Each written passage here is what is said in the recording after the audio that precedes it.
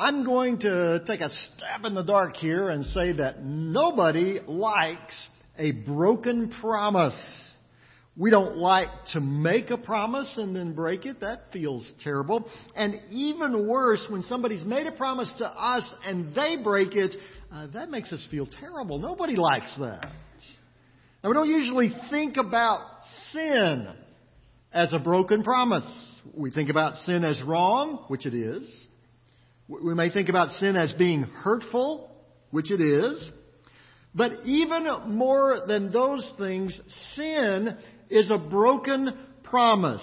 A promise that is broken to us, and even worse, a promise that we break with God. And that's much worse than we may realize. It's what made Adam and Eve's disobedience to God so devastating. God had given them everything, and they had a covenant relationship with Him, a promise.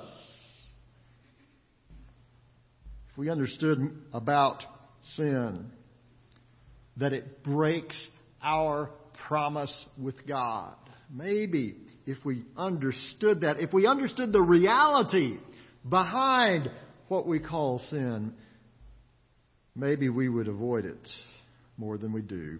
Sin indeed breaks a promise.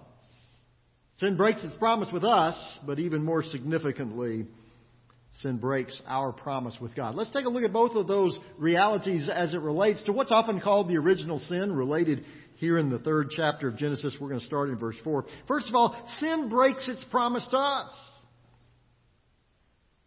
That's the foundational truth about sin. If we saw sin for what it really was, if we saw it for what the lie is, we'd never do it. Now, obviously, that's not how temptation works. Genesis chapter 3 gives us the full picture. Now, we looked at this, the first part of this last week in verses 1 through 3, where the serpent comes to Adam and Eve and tries to pull the wool, or maybe it's scales, over their eyes. He misquotes God's command. He says, did God really say you must not eat from any fruit of any tree in the garden? A total misquotation of what God actually said. And then Eve tries to correct that error, but she gets it wrong as well, saying that God not only told them not to eat from the tree of the fruit of the knowledge of good and evil, but not even to touch it, which God never actually said that. So now that the serpent has Eve and Adam as well, all confused, he moves from just misquoting God's word to an outright lie. Verse 4, "You will not surely die," the serpent said to the woman. "For God knows that when you eat of it, your eyes will be opened, and you will be like God, knowing good and evil." Now, here the serpent moves from just misquoting Scripture to a complete fabrication. None of this is true. And there really was no reason for Adam nor Eve to believe any of this. Opening your eyes, or what he was saying is if you eat this fruit, you're going to know everything. Well, even if you know everything, that doesn't mean that all of a sudden you get smarter. You can know a lot of stuff and still do some really dumb things. The fact is, Adam and Eve already knew right from wrong. They knew what God had told them. They knew God had told them not to eat from the fruit of that tree. They already knew what the serpent was saying they would know if they ate from that fruit. Increasing one's intelligence doesn't make you like God, which is what the serpent said to them. If you know all this stuff, you'll be just like Him. No, you won't. Knowing how the world was created and creating the world are two very different things. And that only scratches the surface of who God is. Adam and Eve could know everything there was to know about good and evil, and still not even be close to God. And not to mention the biggest lie of all, The whole reason that God had warned them away from this fruit was because He knew if they ate of it, they would die. He wasn't trying to keep something from them. He was trying to keep them from death. And that's exactly the point. Sin brings death. The serpent was lying on both fronts. They would not become like God, and they would, in fact, die. Which is exactly how temptation works. It moves us from questioning whether or not something that God said was really true to the acceptance of something that is absolutely false. Just look at the last time you disobeyed God. Now, we can be honest. I mean, it's what the Bible says. The Bible says that all have sinned and fall short of the glory of God. There's nobody here that's perfect. We can admit that. So just take a look at the last time you didn't do what you knew God wanted you to do. How'd that work out? Was it everything you wanted it to be? Was it a promise fulfilled? Or did you come away from that experience emptier than what you thought it would be? Did you come away with less than you had before? That's what sin does. Sin makes this extraordinary promise. That's an outright lie. Every time. There are things that happen in life that are going to happen every single time. We don't have to wonder about it. We don't have to think, okay, maybe this time it's going to... We know what's going to happen. For example, if I drop this book, every time I drop it, it's going to hit the floor. Every time. Not 9 out of 10 times. Not the majority of times. Every time I drop it, it's going to hit the floor. It's never going to hit the ceiling. It's never going to fly out into the parking lot. Every time, it's going to wind up right there on the floor. We can know that. There's something you can know. Sin will break its promise every time. Every time. Whatever temptation it is that you're facing, whatever promise that you have been made, whatever you think is going to be different this time, it's going to be just the same. Every single time. That's as true for us as it was for Adam and Eve. Sin lies. Sin breaks its promise to us. But there's another promise that sin breaks. Sin breaks our promise with God. And that was the real sin for Adam and Eve. Eating the fruit of that tree, that was just the symptom. The real sin was that they broke their covenant, their promise with their Creator. Their promise was really very, very simple. God had given them everything they could possibly need. Everything. They had the entire Garden of Eden at their disposal. The one thing they were to avoid was the one thing in the garden that would kill them. And that was the very thing that they did. They broke their covenant with God. Eating the fruit was really just the result. They bought into the lie of the serpent, that God had somehow been withholding something from them, that God had somehow cheated them, that somehow their life would be better outside of their promise with God. Not so much. Now, the fruit looked really good. The argument that the serpent made sounded reasonable if you didn't think about it too much. So Adam and Eve broke their promise. They turned their backs on God, and they sold out for a piece of fruit. And immediately, they saw how they had been sold a bill of goods. Verse 7, then the eyes of both of them were opened and they realized they were naked.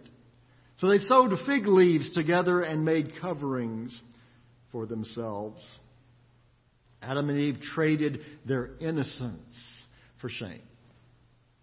They traded their purity for guilt. Their eyes were open, but what they saw wasn't what they had anticipated. For the first time in their life, they were ashamed. They were uncomfortable.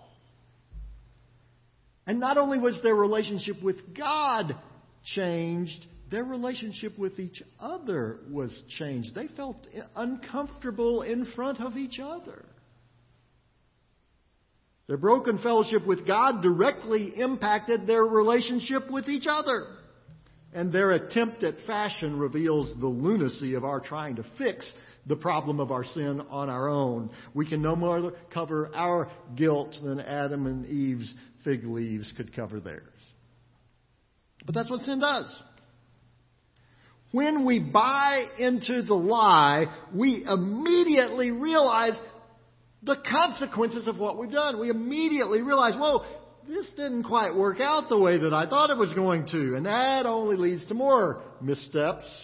We think we can hide the stain of our sin. We think we can cover up our shame, just like Adam and Eve thought they could hide behind their fig leaves. We got to go see my granddaughter yesterday. Always an enjoyable time to go see a granddaughter. She's getting old enough now that she likes to play peekaboo.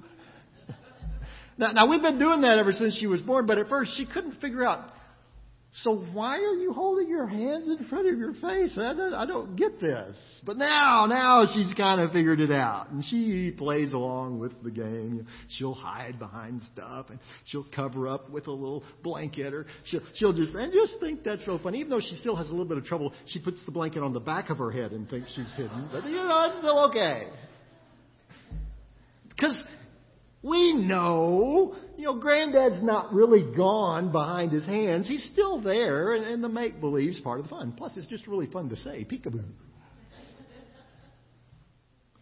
Adam and Eve attempted to play peekaboo with each other, and ultimately with God.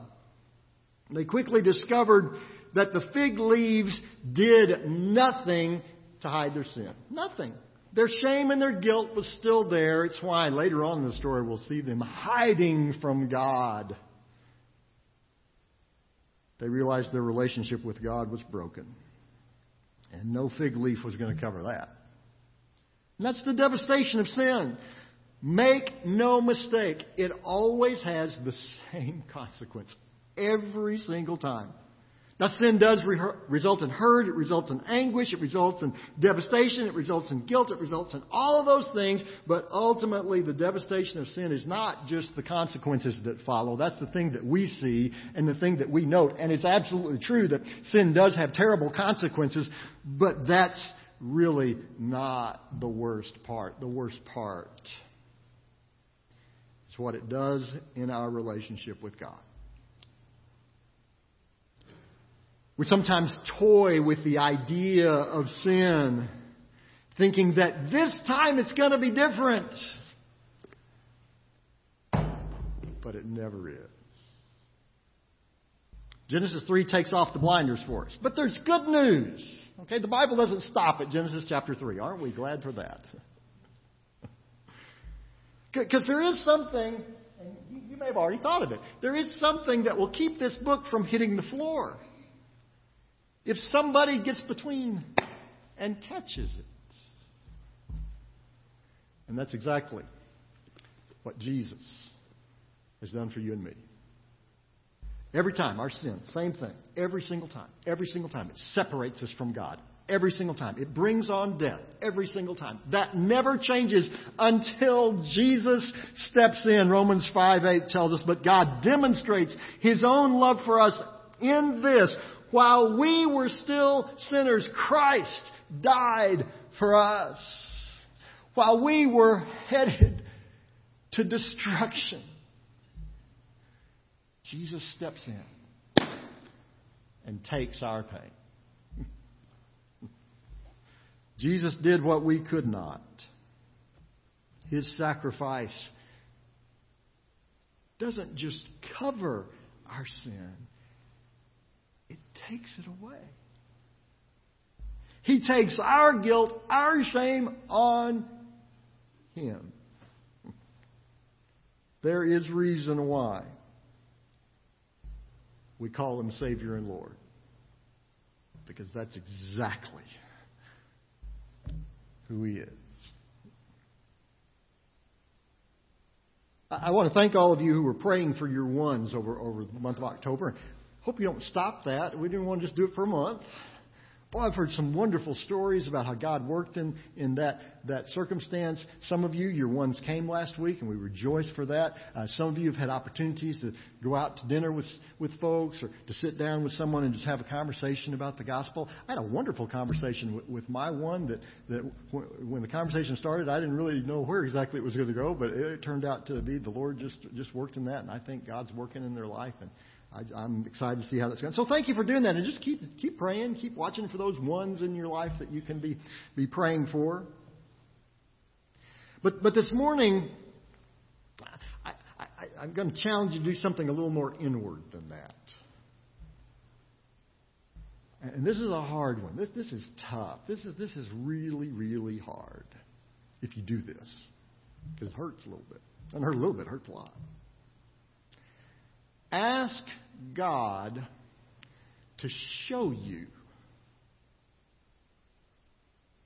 how your sin is a broken promise.